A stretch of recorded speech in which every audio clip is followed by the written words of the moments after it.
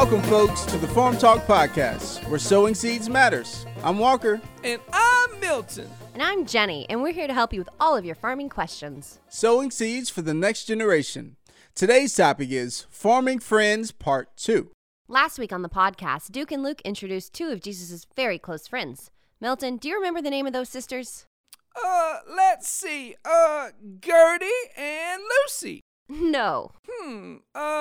Bertha and Beulah? No again. Milton, did you even listen to last week's podcast? Well, that would be a no. Well, why didn't you just say so instead of guessing random names?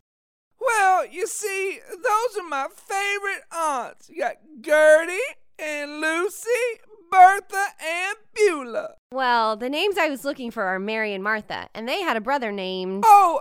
Wait, let me guess. Leroy, Ralph, Theo, Newton. More family names, Milton?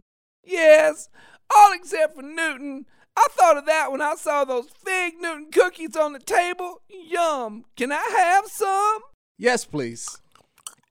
Well, listeners, Mary and Martha's brother was named Lazarus, and one day Lazarus got very, very sick, so the sisters sent for Jesus to help. Yep, but by the time Jesus got there, Lazarus was already dead. Wow, that's really sad. Yes, it is, and Jesus wept. But they didn't stay sad for long. The tears that Jesus shed that day were not tears of despair or fear. He knew what he was about to do. He was about to raise his friend Lazarus from the grave. But he wept because he hated to see the hurt that this world of sin and death had bestowed on his beloved friends. He feels that way about us, too. So Jesus went to the cave where Lazarus was buried. He told the people to remove the stone in front of the cave. But Martha, being a very practical person, said, "But Lord, by this time there is a bad odor, for he has been there for 4 days." That wouldn't have bothered me a bit. What happened next was truly amazing. Let me read it to you. Then Jesus said, "Did I not tell you that if you believe, you will see the glory of God?" So they took away the stone. Then Jesus looked up and said, "Father, I thank you that you've heard me. I knew that you always hear me, but I said this for the benefit of the people standing here, that they may believe that you sent me." When he had said this, Jesus called in a loud voice, "Lazarus, come out." The dead man came out, his hands and feet wrapped with strips of linen and a cloth around his face.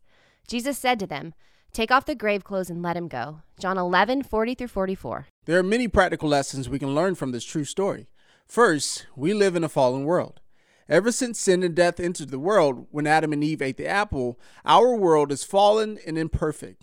There's sickness, heartache, and even death from this earthly life. But that is not the end of the story. So true. When we experience troubling times in our lives, we should do what Mary and Martha did and call to Jesus to come help. Because no matter what is happening, it's not the end of the story. When we pray and nothing seems to change, be patient. Jesus will come and help us at the right time. And when Jesus comes to our rescue, he will do far more than we could ever imagine. Jesus is writing for us a great story throughout our lifetime. There comes a time when we need to take off the grave clothes.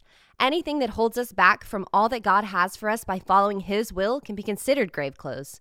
Only Jesus can set us free from sin, death, and strongholds that our enemy, Satan, wants us bound with. But that is not the end of the story. Jesus is our Redeemer who comes to our rescue and helps us take off the grave clothes. Do you think he could also help me with his collar? It's getting a little tight. Oh, Milton.